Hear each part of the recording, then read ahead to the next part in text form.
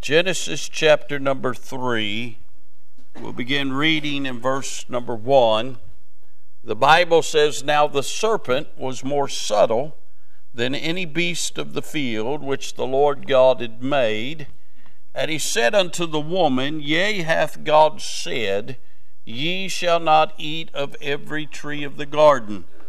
And the woman said unto the serpent, We may eat of the fruit of the trees of the garden, but of the fruit of the tree which is in the midst of the garden, God hath said, Ye shall not eat of it, neither shall ye touch it, lest ye die. And the serpent said unto the woman, Ye shall not surely die, for God doth know that in the day ye eat thereof, then your eyes shall be opened, and ye shall be as gods, knowing good and evil. And when the woman saw that the tree was good for food, and that it was pleasant to the eyes, and a tree to be desired to make one wise, she took of the fruit thereof, and did eat, and gave unto her husband with her, and he did eat." Let's pray. Father, you have been good to us.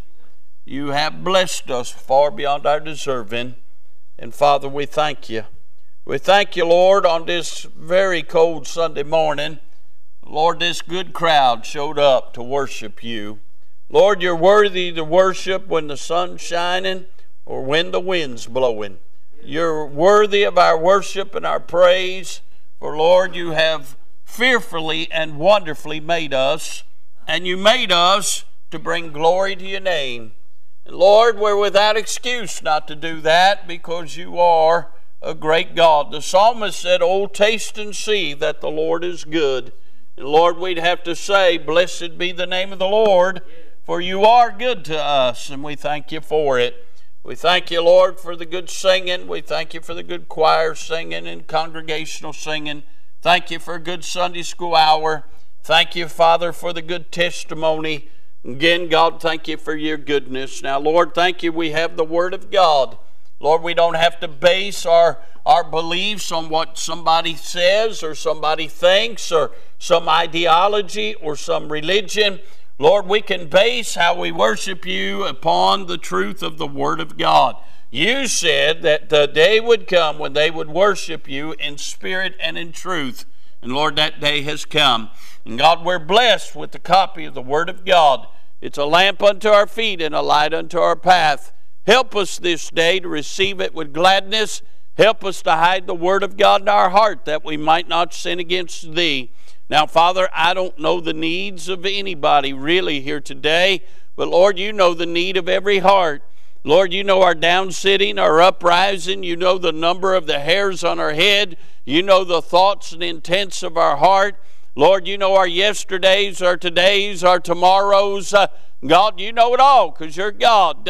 And Father, I pray for the next few minutes you'd help people around here. I pray for that one that may be low in spirit. God, you'd help them and strengthen them and lift their spirit. God, there may be somebody here today that's facing great opposition. God, I pray you'd give them the victory. There may be somebody here today who's just struggling. They're just struggling to stay afloat. God, I pray you'd help them to keep treading water. And God, give them what they need today. Father, there may be somebody here today on the mountain. I pray you just help them to keep shouting the victory. And Lord, there may be somebody here today that doesn't know you in the free pardon of sins. Lord, they don't even know they're lost. God, I pray that today you'd reveal their lost condition, but also reveal that there's a Savior who'll save them from their sin. Father, I pray you'd use this unworthy vessel. I pray you'd bless every heart, and I pray that Jesus would be greatly magnified. Lord, we love you. Thank you for first loving us. Thank you for being so good to us again, for it's in the wonderful name of the Lord Jesus we do pray. Amen and amen. I want you to notice a few things from these verses. I want you got to pray for me. It's hard to preach looking down at Miss Melissa's boots. I don't know where in the world she got those things. She's been in Michael Jackson's closet or something. I don't know where those things come from, but Lord have mercy. The reflection, I'm getting 70s crystal balls coming into my mind right here. So pray for me. But I do want you to notice some things from the text. The first thing I want you to notice is the serpent. Look again in verse number 1. It says, "Now the serpent was more subtle than any beast of the field." We find that there's a serpent in the Garden of Eden. Can I say that God made the Garden of Eden? It was a perfect environment. There was no sickness, there was no sorrow, there was no suffering, there was nothing to hurt. Everything in the garden was perfect. It was paradise on earth. Can I say that God formed man from the dust of the earth, and He breathed into man the breath of life, and man became a living soul. And man named all the creatures and all the vegetation in the garden. And man was not satisfied. And the Lord did a supernatural operation, took one of his ribs and made him a woman. And you have Adam and Eve living in this perfect environment. Listen, this is an environment that you and I don't know anything about. There is no sin in the Garden of Eden. There is no curse of sin in the Garden of Eden. There are no thorns and thistles in the ground or on the rose bushes. Can I say the lion would lay down with the lamb? There was no enmity between the animal kingdom. Everything was harmonious and everything was wonderful. And the best part about it is God would come down and walk with man in the garden. Adam could see God naturally. And Adam could see all the spiritual world. Adam had access to things you and I have no idea what it's about. But we find one day in the garden, there comes a serpent. Can I say some things about the serpent? He's referred to many names in the Scriptures. Can I say he's called Satan in Job chapter 1 and verse 6 and in Luke chapter 10 verse 18. He's called the devil in Matthew chapter 4 and verse number 1. He's called Abaddon and Apollyon in Revelation 9:11. He's called Beelzebub in Matthew 12 and 24. He's called Belial in 2 Corinthians 6:15. He's called our adversary in 1 Peter 5 and 8. He's called the accuser of the brethren in Revelation 12:10. And he's called the dragon throughout the book of Revelation, but you find it in Revelation 12 and 9. Can I say something about the serpent? He is vile. He is something that is against you and I. Hey, in eternity past, he was Lucifer. He was the archangel, the anointed cherub. He was the minister of music in heaven in eternity past. But he got filled with pride, and he thought to overthrow the Lord and take up his abode on the throne of God. And God cast him out of heaven. And we find that this sorry, no good serpent shows up in the Garden of Eden. Can I say some things about him? We find in verse number 1, he's subtle. He doesn't show up in a red suit with horns and a pitchfork. He wants you to think that's what he is, but he's very subtle, very sly, very crafty. Matter of fact, before you figure out who he is, he's already got you. He's very subtle. Can I say he's a seducer? He seduces people and deceives them. Can I say he subverts, he corrupts things. He never wants to leave something in the state he finds it. He always wants to leave it worse. Can I say something? He steals. The Bible says the thief cometh not but for to kill, steal, and destroy. He wants to rob you of every blessing, every joy, every thought of God. He wants to rob you, my dear friends. He's a stealer. Can I say this? He slinters. That's a word that means lies. He's a liar and the father of it. He won't tell you the truth. At best, he'll tell you partial truths. Can I say that he sets snares? He wants to entrap everybody that he can. And he strives against all things holy. That's who he is. Can I say he wants to do some things. He didn't show up in this garden just to show up. He had an agenda. Can I say, he wants to stupefy you. He wants to mislead you and blind you to truth. You know what's wrong with this world? Satan has blinded the minds of them unless the glorious light of the gospel should shine unto them. Can I say, people are just blinded. You say, look what this knucklehead did. Look what that one's doing. Look what that... They're just blinded to truth. If they really knew they was going to have to give an answer to Almighty God in not too many years, they'd live different. But they don't know that because they've been stupefied. Their minds have been blinded. Can I say, he wants to split you. The devil is a divider. The Holy Spirit is a uniter. The devil wants to divide. He wants to divide this church, wants to split this church. You know why we have so many aisles? To confuse him. Most churches just got one. He wants to split them. He wants to divide people. He wants people against one another. How beautiful and how pleasant it is for the brethren to dwell together in unity. He wants to divide your home. He wants husband and wives fighting all the time. Wants children and parents fighting all the time. He's happy when you're miserable. He wants to split you. Can I say this? He desires to sift you. The Lord told Peter, Satan hath desired thee to sift thee as wheat. He wants to shake the very core of your being and your beliefs. He wants to sift you to where you don't even know where you stand on things. Can I say, he wants to strip you of all you own. He wants to take it all. He thinks he owns it all, but we know the Father owns it all. Can I say, he wants to shatter you. He wants to destroy you. He wants to destroy your faith and destroy your very body. And then can I say, he wants to sentence you and damn you to hell. The beauty about being saved is I'm not going to hell. But he'll still accuse us before God. Tell God that we're not worthy to go to heaven. But I'm glad my salvation is not content on me. I'm glad I'm in Jesus' hand and Jesus' hand's in the Father's hand.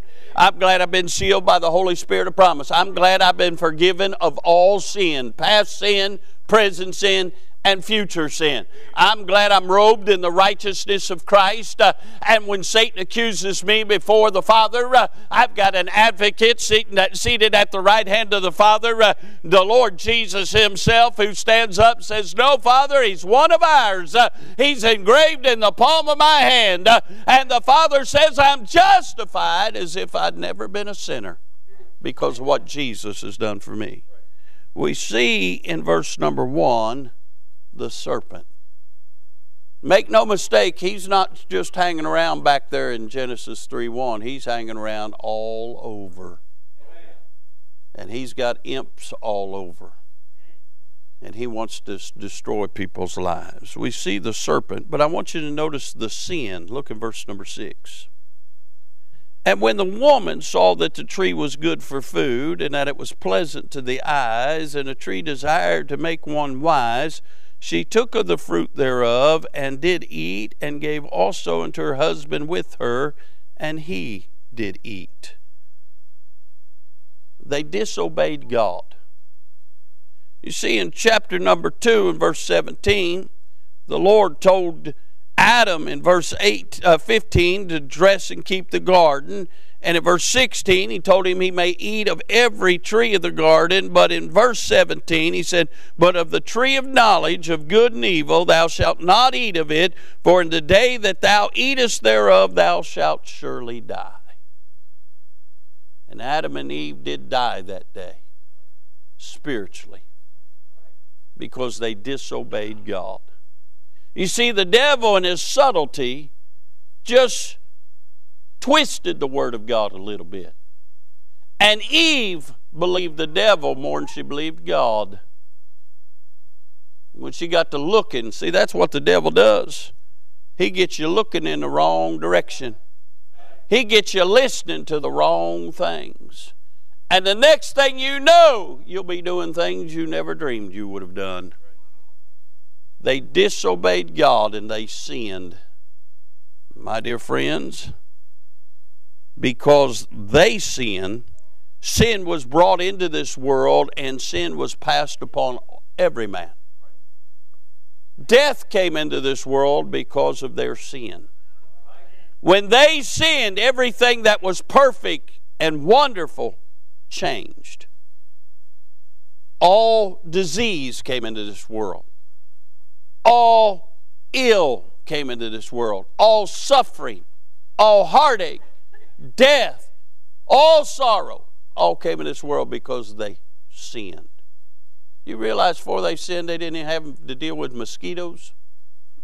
You know, I was thinking this morning, what's so good about the cold? Maybe to kill off mosquitoes. We won't have a bad mosquito population this year. Huh? They didn't deal with the mosquitoes till they sinned. The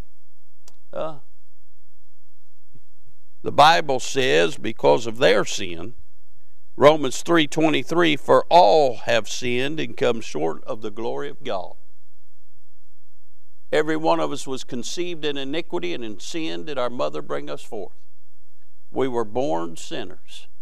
The Bible says in Galatians 3:22, but the Scripture hath concluded all under sin, that the promise by faith of Jesus Christ might be given to them that believe. Can I say all sin and come short of the glory of God?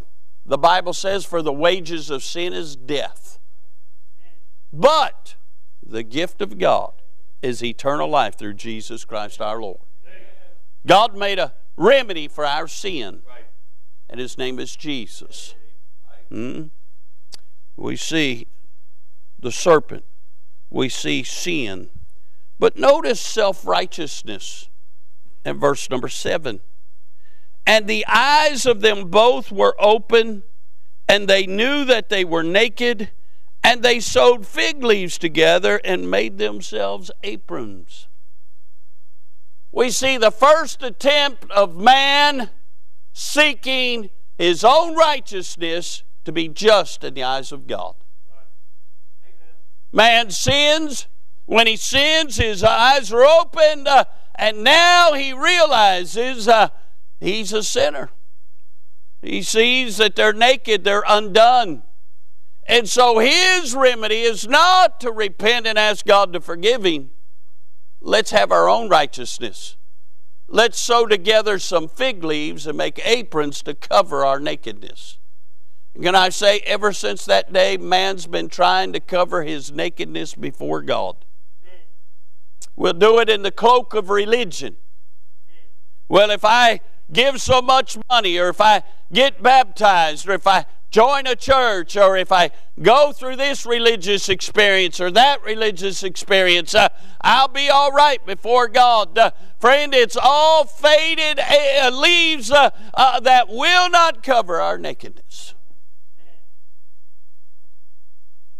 Isaiah 64:6 says, but we are all as an unclean thing, and all our righteousnesses are as filthy rags. And we all do fade as a leaf, and our iniquities, like the wind, have taken us away. The Bible makes it clear the very best that we can ever be is just filthy rags in the eyes of God. That's why my salvation can't be contingent on me. The Bible says in Romans 3:10, as it is written, there is none righteous, no, not one. There's a lot of people look around and say, well, that's a good man. Maybe in our eyes, but not before God. There's none that doeth good, no, not one. That's why we got to be saved by the blood of the Lord Jesus and robed in His righteousness. If not, our righteousness won't stand before God. We see the serpent. We see the sin. We see their self-righteousness that carries on. But notice their shame in verse number 8. And they heard the voice of the Lord God walking in the garden in the cool of the day. And Adam and his wife hid themselves from the presence of the Lord God amongst the trees of the garden. If their fig leaf righteousness was so good, how come they ran and hid themselves?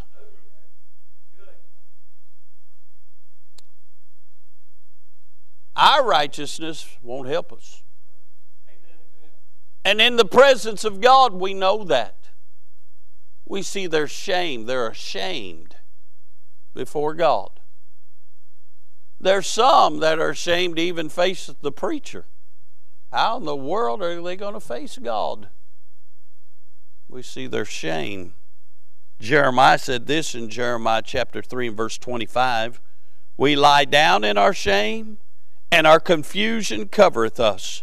For we have sinned against the Lord our God, we and our fathers from our youth even unto this day, and have not obeyed the voice of the Lord our God. When we're not right with God, we are ashamed. God help us to get right with God. But then I want you to notice the sacrifice. Look at verse 21. And there's a whole lot I've skipped through in this chapter because I just want to get to the message. But verse 21, the Bible says this, unto Adam also and to his wife did the Lord God make coats of skins and clothe them. You see, those fig leaves was not going to endure. They needed to be covered by something else, and in that verse we find blood is shed for the first time. The Lord killed some animals. There's a blood sacrifice so He can cover their nakedness. And can I say that was just a picture that one day God would send His perfect Lamb who would bleed and die for our sins, that we might be covered by our nakedness before God. Our sins would be forgiven, we'd be cleansed, and we'd be covered by the Lord Jesus' righteousness. The Bible says in 2 Corinthians 5:21, for He hath made Him to be sin for us, who knew no sin, that we might be made the righteousness of God in Him. We find the sacrifice had to be offered in order to cover Adam and Eve's nakedness. And can I say, Jesus became our sacrifice to cover us and to cleanse us from all sin. I'm interested in verse number 9 this morning.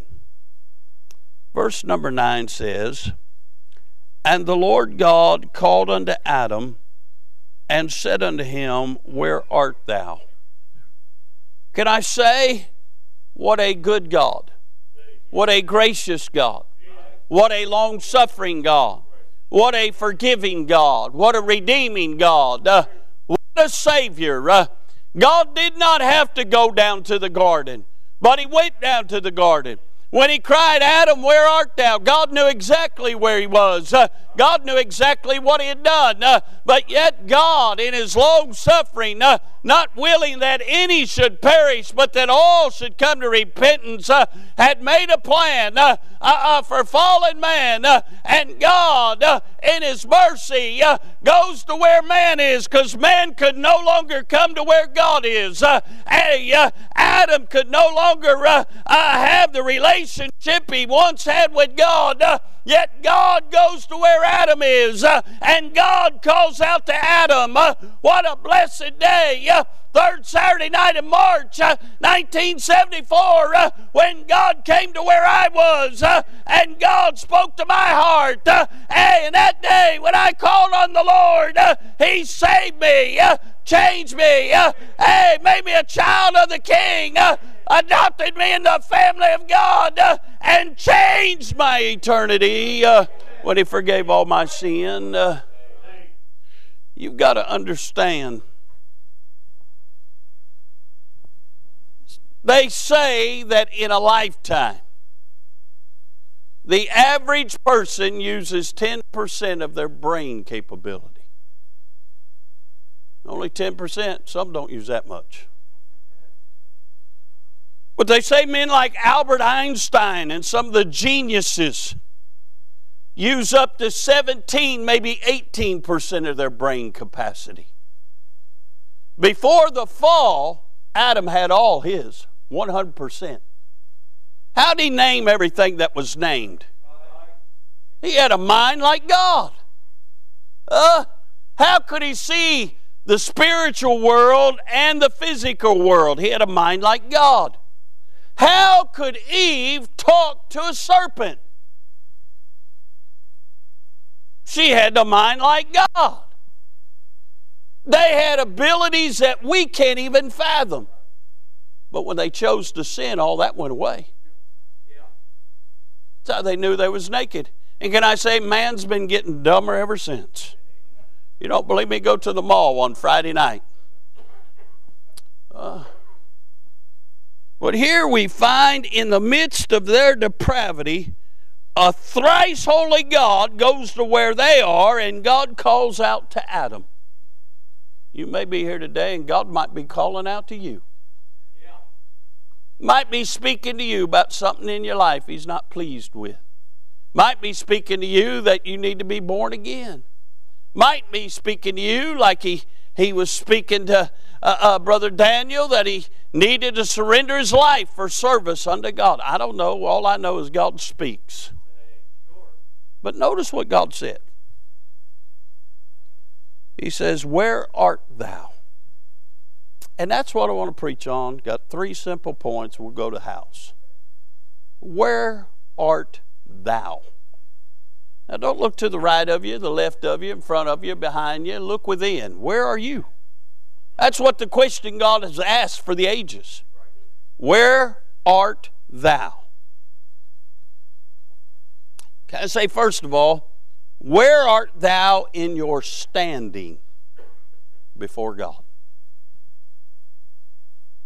Let me ask you a question. Are you redeemed? The Bible says in Lamentations 3:58, "O Lord, thou hast pleaded the causes of my soul. Thou hast redeemed my life." Can you go back to a place where God saved you and changed your life? Where the blood of Jesus was applied. Now listen, when I got saved, I didn't know nothing about the blood of Jesus being applied to my life. All I knew, I was lost and I needed to be saved. And I believed on the Lord and called on Him, and He saved me. I found out all that other stuff after I got saved. And I'm still finding out stuff in being saved. All I can say, it's been a wonderful near 50 years. About a month and a half, it'll be 50 years. What a blessing. Huh? Can I say, can you stand with all assurance and say, I know I'm redeemed? Where art thou in your standing? Are you redeemed? Let me ask you this. You said, "Preacher, I know I'm redeemed." Where are you in your standing? Are you right with God? He's coming soon. Lord have mercy. About time I think it can't get any worse. Biden does something else. Of course, he still thinks he's a senator, but he done something else. Are you right with God? Romans 14:12 says, "So then every one of us shall give an account of himself to God." You're not going to have to give an account for God for me. You ought to thank God for that. But you are going to give an account to God for you. You're going to give an account to God how you've lived your life since you've been saved. You're going to give an account to God for the Scriptures, because that's what we're going to be judged by. Every word that proceeded out of the mouth of God. You're going to give an account to God for the deeds done in your body after you're saved. You're going to give an account to God for what you've done with what He's blessed you with. You're going to give an account to God. Let me ask you again. Where art thou in your standing? Are you right with God? I wouldn't leave here today not being right with God. Let me ask you this. Where art thou in your standing? Are you rooted in the things of God? The Bible talks about in the last days people will be carried about with every wind of doctrine. You know why? Because they're not grounded. They're not rooted in the things of God. I didn't ask you if you was rooted in your beliefs. I asked you if you're rooted in the things of God. Ephesians 2:19 says, "Now therefore ye are no more strangers and foreigners, but fellow citizens with the saints and of the household of God, and are built upon the foundation of the apostles and prophets, Jesus Christ himself being the chief cornerstone, in whom all the building fitly framed together groweth unto a holy temple in the Lord, in whom ye also are builded together for a habitation of God through the Spirit." How's your standing? Are you rooted in the things of God? Where art thou? Where art thou in your standing? Where art thou in your steadfastness? I'm so sick and tired of wishy-washy people. In this world, you can't say anything because it'll offend people. They're trying to do away with statues, and they're trying to do away with Archie Bunker, and they're trying to do away with Looney Tunes, because all that offends people. Well, go be offended is all I care. But can I say it's happening to Christians? You can't preach this Bible anymore without offending people. Well, preacher, you can't say that in church. You can't call people sinners. The Bible calls them sinners. I'm calling them sinners. Well, you can't preach on that sin anymore. They'll cause you to go woke. You go woke, you go broke. I ain't going woke. You can't call homosexuality a sin. No, I won't. I'll call sodomy a sin. Preacher, you can't preach against lying and murdering and fornicating, and you can't, because the Bible does. But we've gotten so soft and so wishy-washy in our, because I have had people tell me, just preach on Jesus and just preach on love. So what'd you do? I did what Phil did. I laughed at them. I said, I preach on Jesus every time I preach. And I love preaching on heaven and the love of God and all those things, but you know what? You got to preach the whole counsel of the Word of God.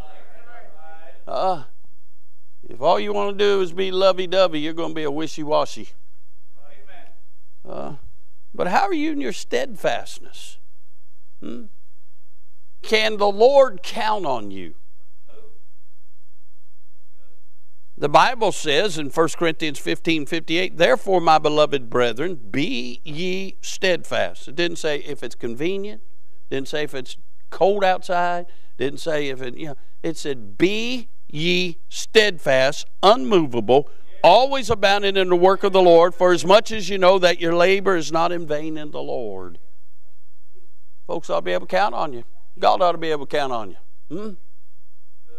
Where art thou in your steadfastness? Are you faithful? Are you fruitful? It's ordained of God that we bring forth much fruit. And are you on fire? We ought to be on fire for God. It's coming. I want to go out in a blaze of glory. I don't want to go limping out of this thing. In Western talk, I want to go out guns blazing. You know what I'm saying? Taking every shot at the devil we can.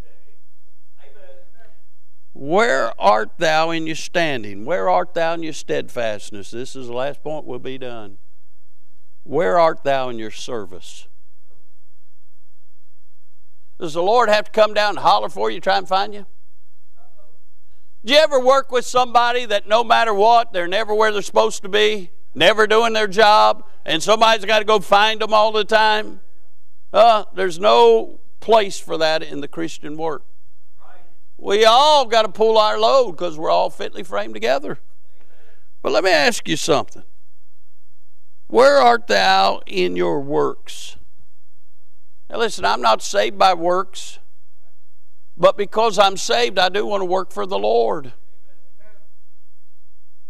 You know, I say it all the time, 100 years from now, the only thing that's going to matter is what we do for Jesus. What are you doing for Jesus? Only you can answer that. But you ought to be doing something. I mean, as good as He's been to us, we ought to do something. I was telling a preacher the other day, I'm busier now at 60 than I was 40, and I don't know how I'm going to get everything done I got to get done, but I'm going to try. I like being busier at 60 than 40. We all want to be busier for the Lord than we used to be. Where art thou in your works? How about this? Where art thou in your willingness? God may never call you to do something, but you ought to be willing to do anything. You ought to be willing. Brother Stewart just passed away. When Brother Stewart came to this church, he had pastored Carthage Baptist Church for 43 years up in Cincinnati.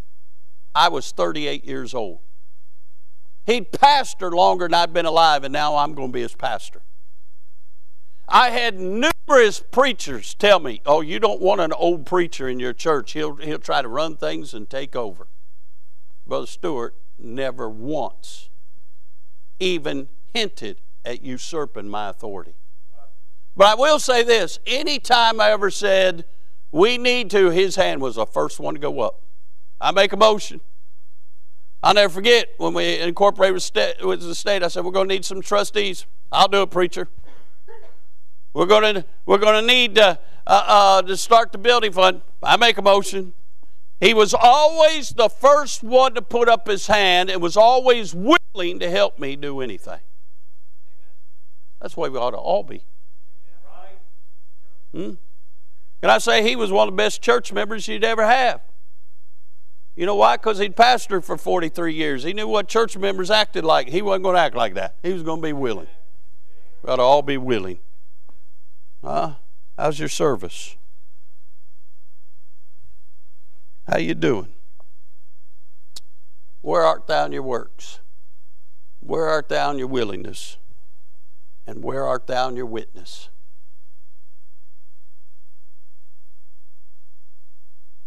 Folks need to know about Jesus, and the only way they're going to know about Jesus is the people that know Jesus tell them about Jesus. They're certainly not going to find out about him on TV. You know, used to you could tune in and there would be some good TV preaching. Man, I can't find any now. If you find some, let me know. I know some watch podcasts. You got to be careful with that. Sometimes you tune in some of them recovering fundamentalists. Those guys are crazy. But I remember used to, you could hear some good preaching on TV. I remember when T.D. Jakes would shuck the corn on TV until he started making a lot of money. I don't want to be used to been or has been. I want to be current for Christ. But how's our witness? The Lord said, where art thou? Today he's saying the same thing. Where art thou? You're here today and you don't know the Lord. Today is a perfect day to get to know him. So, preacher, how do you get to know the Lord? How do you get born again? How do you get redeemed? Well, in a moment we're going to have an invitation. We're going to invite you to come. You come, we'll get somebody to take a Bible, show you how to be. It's very simple. Even a child can understand it. The most important thing that you need to know is you need to know that you're not saved, not born again, not redeemed. And when you know that you're not that, you can get born again. You can get redeemed. It's real simple.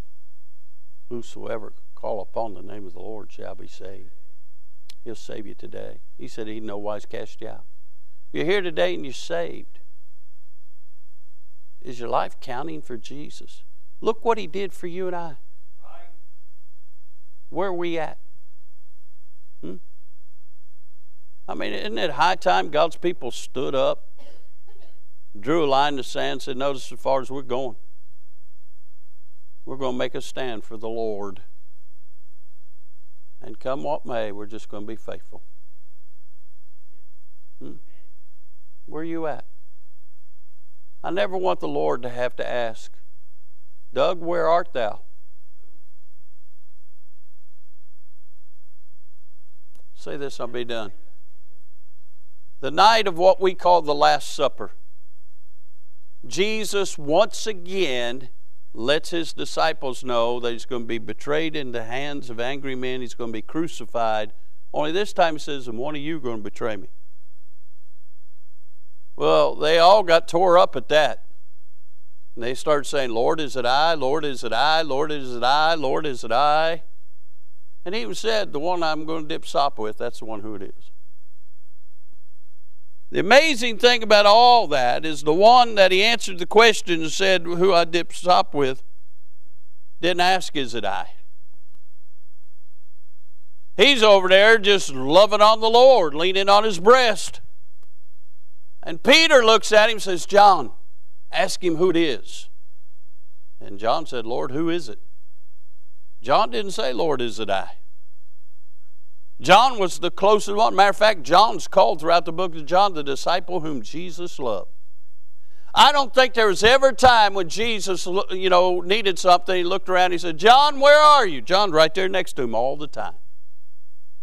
And you'll find every time that Jesus takes any of the disciples with him, and sometimes he only took 3, John was always there. Our desire ought to be so close to the Lord, he never has to ask where we are. We're right there beside him. I wonder, where are we today? The Lord is asking the question, where art thou? How will you respond to what he says? Let's all stand. Brother Clint, come get a song of invitation. The Lord spoke to your heart. The altar's open.